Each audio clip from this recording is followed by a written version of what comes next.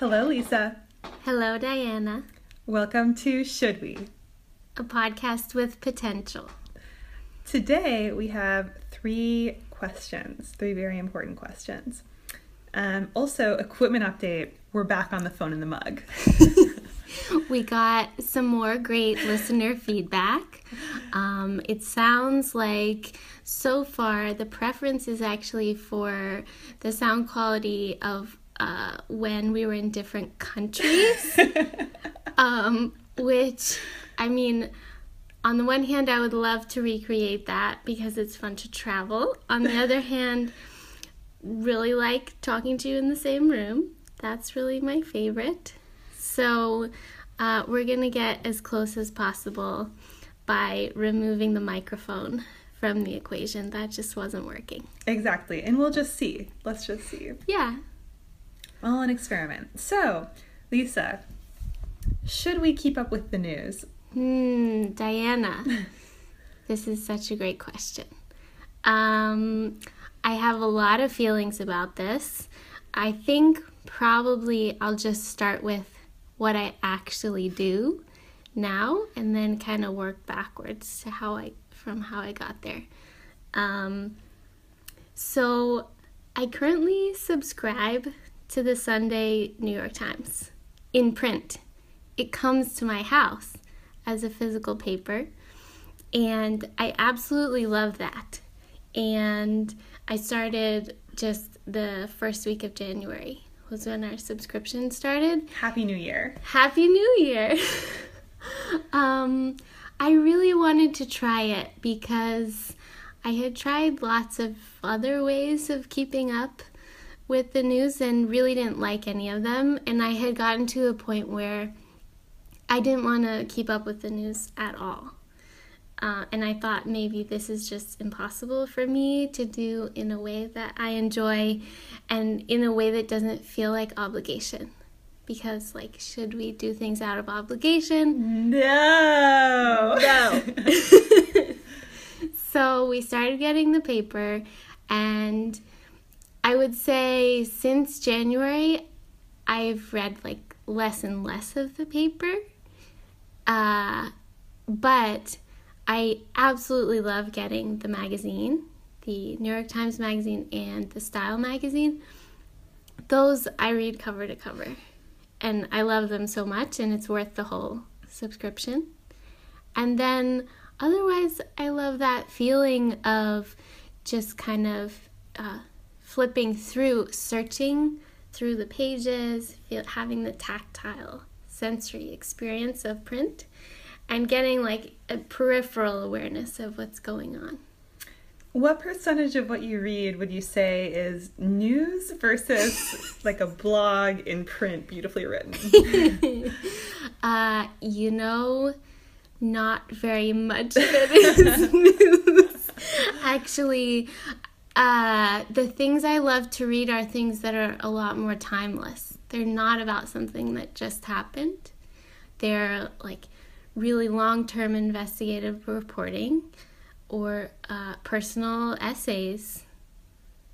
Yeah. Yeah. So this is kind of a complicated answer to the question. Well, you decided to start subscribing to the New York Times on Sundays. How did you get there? How did I get there?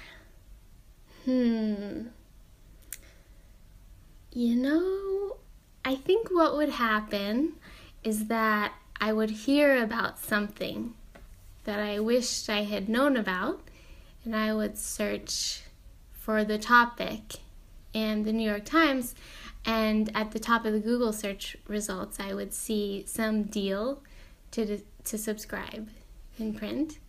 And I just saw it so many times and thought, I would rather be reading this article in print, and I would rather it came to me exactly on the cadence of once a week.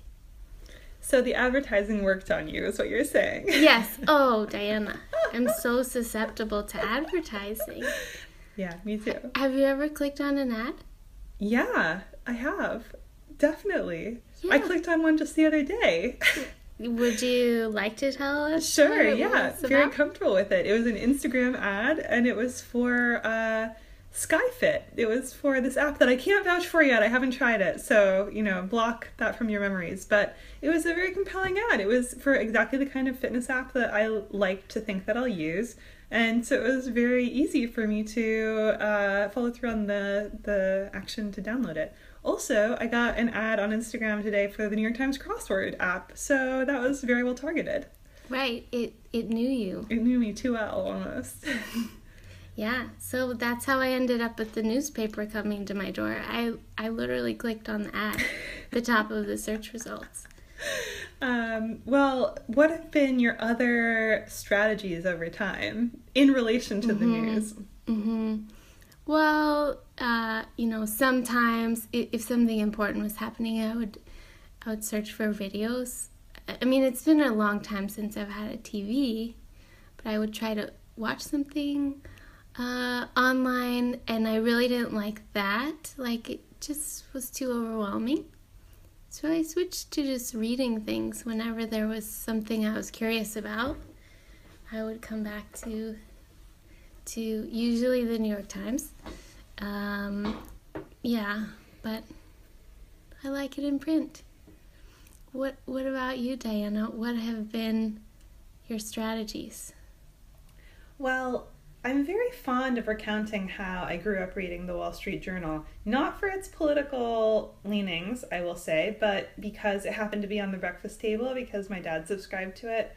And I started reading it very young, and so I'm really proud of that. I also think it's very funny to imagine a 10-year-old reading the Wall Street Journal as I did, so that's why I am forthcoming with that piece of information. It went right along with your Real Simple subscription. Yeah, exactly. If anything, more of a stalwart companion in my life. So the Wall Street Journal is a very funny newspaper because the front page typically has, an item or two of world news and then some sort of businessy thing. And then they have what they call the A-head, which is just a quirky article that shows up on the front page. And the A-head was my favorite. And I would say the business articles became surprisingly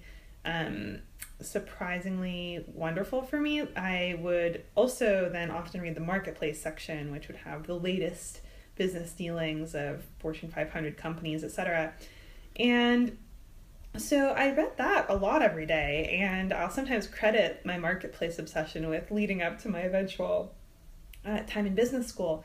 But the truth is that was not so related to world news and or national news and or politics. It was really business news, and it was about business dynamics and often just about the dynamics of tech companies, which is still something that I'm very interested in. But when I think about the word news, that to me means national news, political news, world news, and that I have very little stomach for. Right, me either. So is the answer to our question basically no, if you don't want to, / you should keep up with whatever stream of interesting things you want to. Right. Well, I mean, in general, do what you want to do is a mantra. Do whatever you want. So that resonates a lot. But I also, am attracted to the stream of, do whatever it takes to become the person you want to be. And I do occasionally wonder if I want to be better informed about national news, politics, world news. And I've tried at various points. But the question for me is always, what do I expect to get out of this? If the goal is empathy with people in other situations, that is a worthy goal. But and I want that. I genuinely want that. But I don't think I'm going to get it from hard-boiled news. I'll probably get it more readily from a magazine style profile, right? So or like a feature article, basically. Similarly with politics, what I've settled on is that I can watch humor programs such as Full Frontal with Samantha Bee, which I like a lot.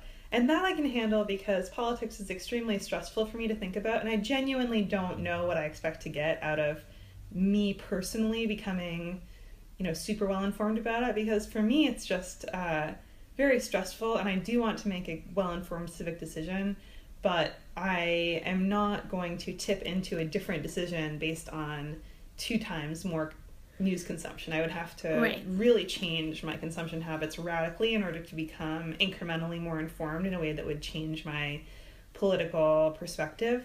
And so that's not, if I'm just going to go halfway, like, why do it at all, But full frontal I like because then I get to at least catch up on what's going on with a smidgen of laughter. So that's nice. And then other than that, I really can't watch anything related to politics on video or in audio because it goes slowly and I need to be able to modulate the speed depending on my stress level over the topic, right? Yeah. So reading works for me, and I will read about politics. I like Vox, I like 538. I'll click on those links when they show up on Twitter, but I don't make it a morning destination. That makes me wonder what I'm trying to get out of subscribing to the newspaper. And I think it's actually just, I'm trying to get a pleasant experience, and I want to have something to do on the weekend that matches, like, I'm a homebody. I want to be able to stay home on Sunday morning and look forward to this delivery and then still have something to talk about later from it. Because, I mean, it's hard to make small talk when you don't keep up with the news and the weather's perfect all the time. That's really true. I hadn't thought about that angle. In San Francisco, it's more important to at least have something to talk about. Yeah.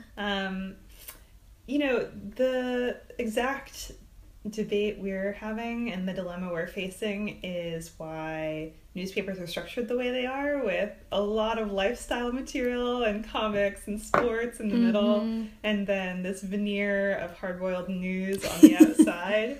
And it's because, given the choice, people will go straight for the innards, as I do. I definitely do. But I did enjoy at least being faced with the headlines on my way to the innards, and that's an experience that I've had in print.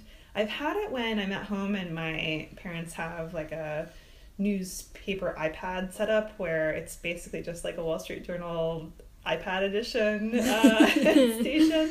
And that I really like because you can view the equivalent of a quote-unquote front page with a bunch of articles arrayed alongside each other. And even if I don't tap the one that's more hard-boiled, I'll at least see what's going on. Right. And it's less alarmist than the shreds I get from reading Twitter. But, I mean, another difference between us, I think, is that I read a lot of Twitter. Like, I follow hundreds of people, and I read almost every tweet every day. Used to be literally every tweet every day. Now I've modified it to almost every tweet every day. And so I hear about a lot of what's going on. It just happens to be skewed to the topics that I care about or that I'm really trying to bolster, because I feel like, unlike national politics, no one else is going to pay attention to it for me. Like, I have to be better informed because most people aren't. Okay, Diana, can I tack on another question Yes. here? So I wonder if you have a strategy for Twitter and for who you follow. I ask because I used to read Twitter a little more. Now I'm mostly inactive on Twitter, and it's because the tone of what I find there is current events filtered by like snarkiness and irony, and I don't really like it. But I think it's because I haven't really spent much, I don't really have a strategy for Twitter. Yeah, I mean, I do have a strategy for Twitter, and I've had to develop one. Otherwise, I would have stopped reading it a long time ago for exactly the reasons you describe. If it's not a reliable source of something, then it would become less of a routine in my life. My strategy for Twitter is an evolution of what used to be my Google Reader strategy back in the days of RSS feeds, when RSS feeds were ascendant. which was that I would subscribe to a bunch of different blogs, all in a given category. Let's say, UX or programming or cross stitching or whatever was my latest interest, and I would subscribe to a bunch of blogs on that topic and just immerse myself in it and make a point of reading them religiously every day, so that the air I breathed came to take on the scent of whatever topic I had consciously and deliberately decided I wanted more of in my life. And then I obviously couldn't just build. When I had a new interest, I would clear out most of my feeds and replace the vast majority of them with a new set of feeds. Mm-hmm. So with Twitter, I have a core set of people who I've followed for a long time and who I care about, whether they're acquaintances or strangers or close friends, and I want to know what's up with them. And then I also will periodically decide I should know more about a topic, and go through and follow a lot of people who represent that topic, basically not by going and finding the Twitter list of these people, but by deciding in my mind, this is something that I'm switching on my antenna for. And then when I see someone who I already follow saying, here are some people who I admire on this topic, I'll jump on it. And then I'll occasionally do things more methodically, like go through a niche publications author list and try to find each of those authors on Twitter and follow really liberally, not with the idea that these will become two-way relationships, but with the idea that I'm inviting people who are knowledgeable about a specific topic into my feeds. And then because it's not Facebook for me, on Twitter there's an asymmetrical following model where you can follow people without them following you back. But even beyond that, I found that once Twitter released its mute functionality, my feeling of obligation to not hurting people's feelings by unfollowing them, which affected the quality of my feed, because I was much more resistant to even the idea that I would be hurting someone's feelings by unfollowing them. Even if we'd never spoken, even if they had thousands of followers, I still felt some resistance to it. But really cleanly separating the idea of my feed from the social signal was very helpful for me. So now what I do is I'll follow people in batches, let them into my life, and then just mute ones as I figure out, like, this is the trade-off or the balance of positivity in terms of what I'm learning from this, and negativity in terms of what it does to my mood or whatever is fair, is worth it, and just try to be self-aware about that and mute pretty liberally. I see. Okay. Well, now I know. This is very helpful. I might give it another try. Who knows? It's a big source of something in my life, but it's hard to say what that something is. I spend a lot of time on it still, and I'm pretty conscious about where I put my time. So it's definitely not just an addictive loop, but I do wish I understood better the bundle of value that I'm getting out of the time that I spend infinitely scrolling. Well, I feel like I have met so many people who also happen to know you, and sometimes Twitter is the thing that brought some of those relationships together. That's right. There's a whole other line of conversation about how I use Twitter as an introvert to build relationships, but that's a bit orthogonal to Twitter as a news source, so maybe we'll save that for another day. Great. Lisa. Yes? I have another question for you. What should we do when we find the perfect thing? Oh, well, Diana, as it turns out, I actually have a story related to this from today. And basically what happened is that a few weeks back, I was looking for the perfect button-down shirt. Kind of a flowy one, not a stiff one, as I think we've discussed before. You don't want it to make crunchy sounds when you're moving. Not crisp. Right. It should not be crisp. It should be pretty feminine, because clothing that's like too masculine just does not work for me. But it should be good for work and very multi-purpose. Anyways, I found the shirt. at an excellent price. It fit perfectly, which is so unusual because I'm so short. Wow, all of these factors converged on the perfect shirt. Very unexpected. And so I just got one, and then as a couple weeks went by, I thought, okay, I've worn this, I've washed this, it really is the perfect shirt. And I looked it up online thinking maybe I should get it in other colors, and it turned out it was being discontinued.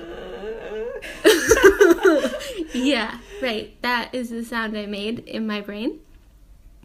And you couldn't even get one online anymore. It just said limited availability in stores only. So I went to the store. It also said something like act fast, go get it. We can't promise it's going to be there for very long. Oh, I was in such a panic. So today I went, I found it within moments. I just walked into the door and gravitated toward that shirt. I so knew what I wanted. I tried it on. It was perfect. I bought it. So now I have 2 shirts that are perfect. But I feel sad that it's going away, and there weren't any other colors I liked, and you know, it's just a moment in time. Those shirts can't last forever. It's ephemeral. You know, everything has a season, but sometimes we wish they wouldn't. Exactly. So what should we do? I mean, the conventional wisdom is buy multiples, and you managed to enact that, but there was no guarantee that was going to work out given the discontinuation schedule. Yeah, and now I'm also wondering, should I have bought the whole rack? Right, yeah. I mean, you have one of each color, but those colors are going to wear out eventually. Yeah. I have, as you know, a very similar relationship to my suite of shoes that I bought in Germany that I've now bought identicals of twice. And each time when they went out of season, I mourned and worried. But then after they came back for 1 year, I sort of got cavalier, like, oh, they're definitely going to come back. Like, I'm sure it'll be more expensive to ship them to the U.S., but they're perfect. I mean, there's no risk. Like, this is guaranteed goodness. And so I've talked about this on past episodes, so I don't have to tell the whole story, but basically they haven't released them for this year yet. And I had subscribed to the mailing list for 10 Points, the company that makes them. I had gone to the website once every few days. I have like a recurring to-do that reminds me to check once again.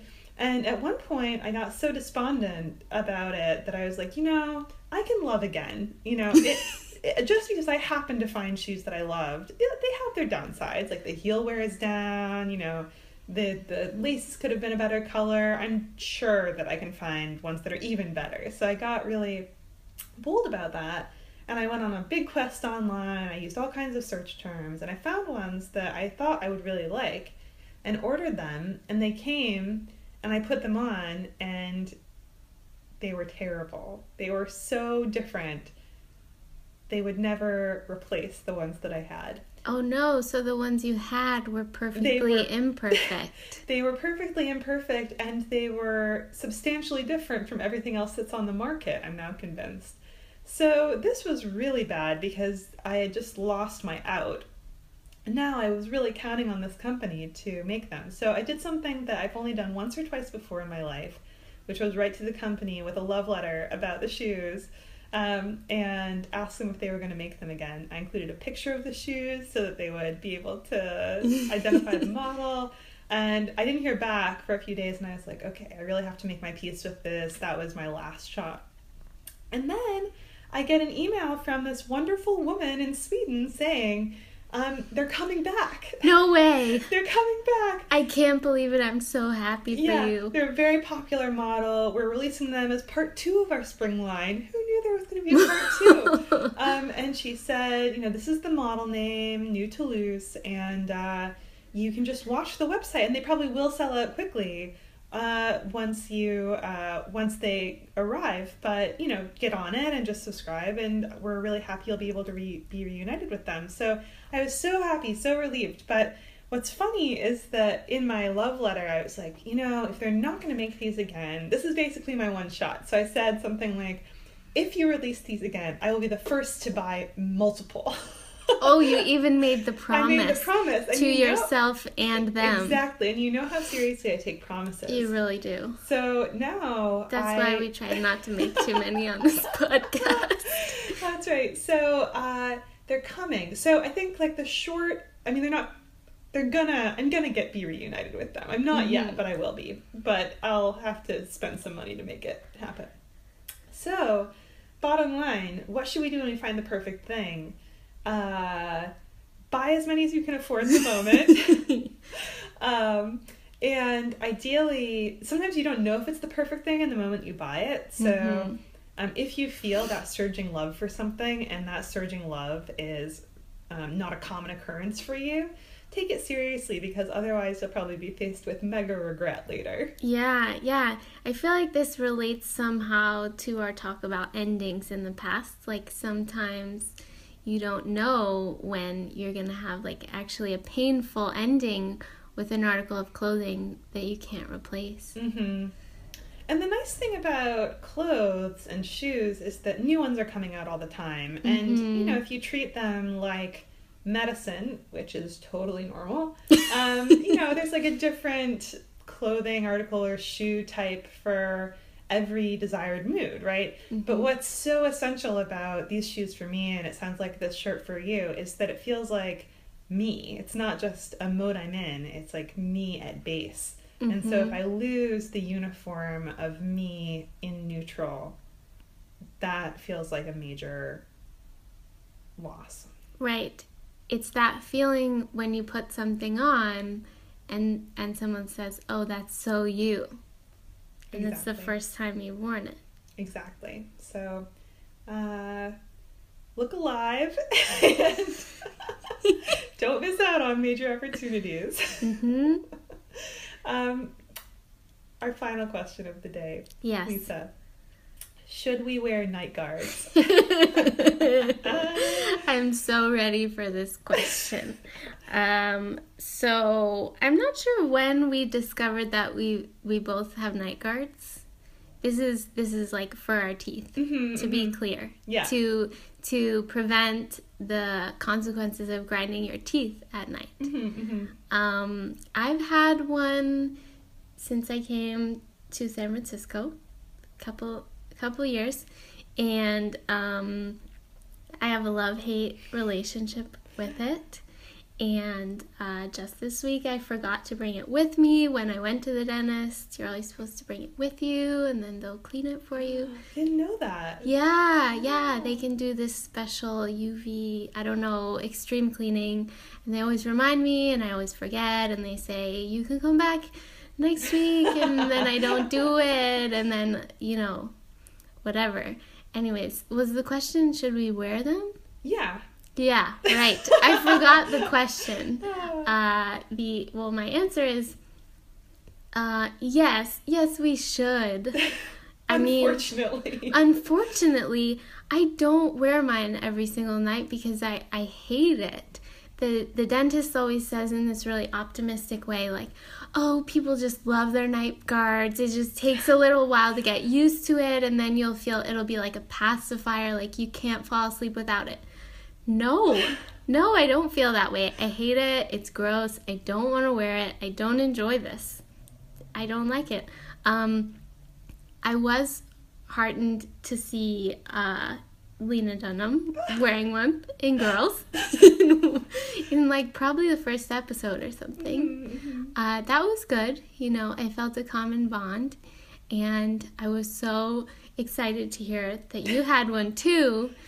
I think actually it's really common. Really common. We should wear them, but sometimes I get tired of wearing mine. Yeah. Agreed. I've been wearing a night guard for a year or so, a little under a year, and I resisted it for many years before that. Me too. Why? Because it seemed like the worst. I would go to the dentist and they'd be like, do you grind your teeth? And I'd be like, no, definitely not. And they'd be like, your teeth say otherwise. And, was really unnerving to think that I was engaging in this activity that I had no memory of and wasn't doing intentionally. And also, Right. what did that say about my mental state, you know? So that made me very self-conscious. But I had what I thought was a good strategy, which was using my like Invisalign style retainers from the end of my orthodontic life, which never involved braces, interestingly, but basically like retainers that are a lot like a night guard but very thin. Mm-hmm. And so I would use this and I was like, this is great, so responsible, it protects the surface of my teeth, and I don't need to graduate into this new category of night guard. And so at one point I went to a dentist in Germany and I brought my retainer and I was like, this is my strategy. And she was like, that doesn't work.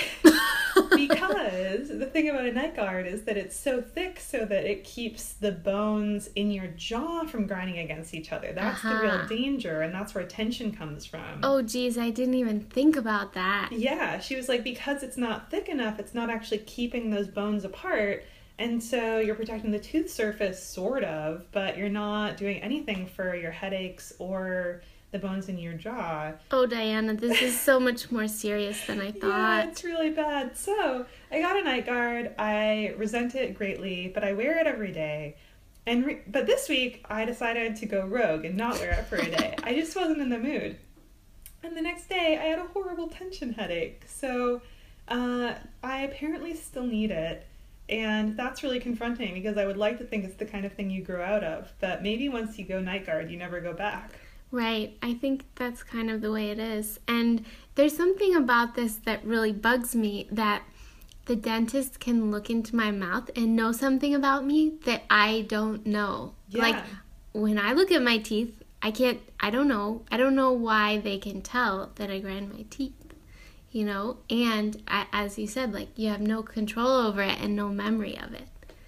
Yeah, I don't like that. It feels like being chastised for something that I didn't even mean to do. And I don't think I did, but I'm being defensive about something that is irrefutably true. Right. Which just makes me look like a fool. I love how they asked you as a question. They didn't do that to me. They were like, you grind your teeth. I mean, I actually had a really serious problem where I had cracked my tooth because of grinding. Oh, no. So that was how this all came about. No. It's a whole thing. Yeah. Well, I mean, you gotta do what you gotta do. You gotta do what you gotta do.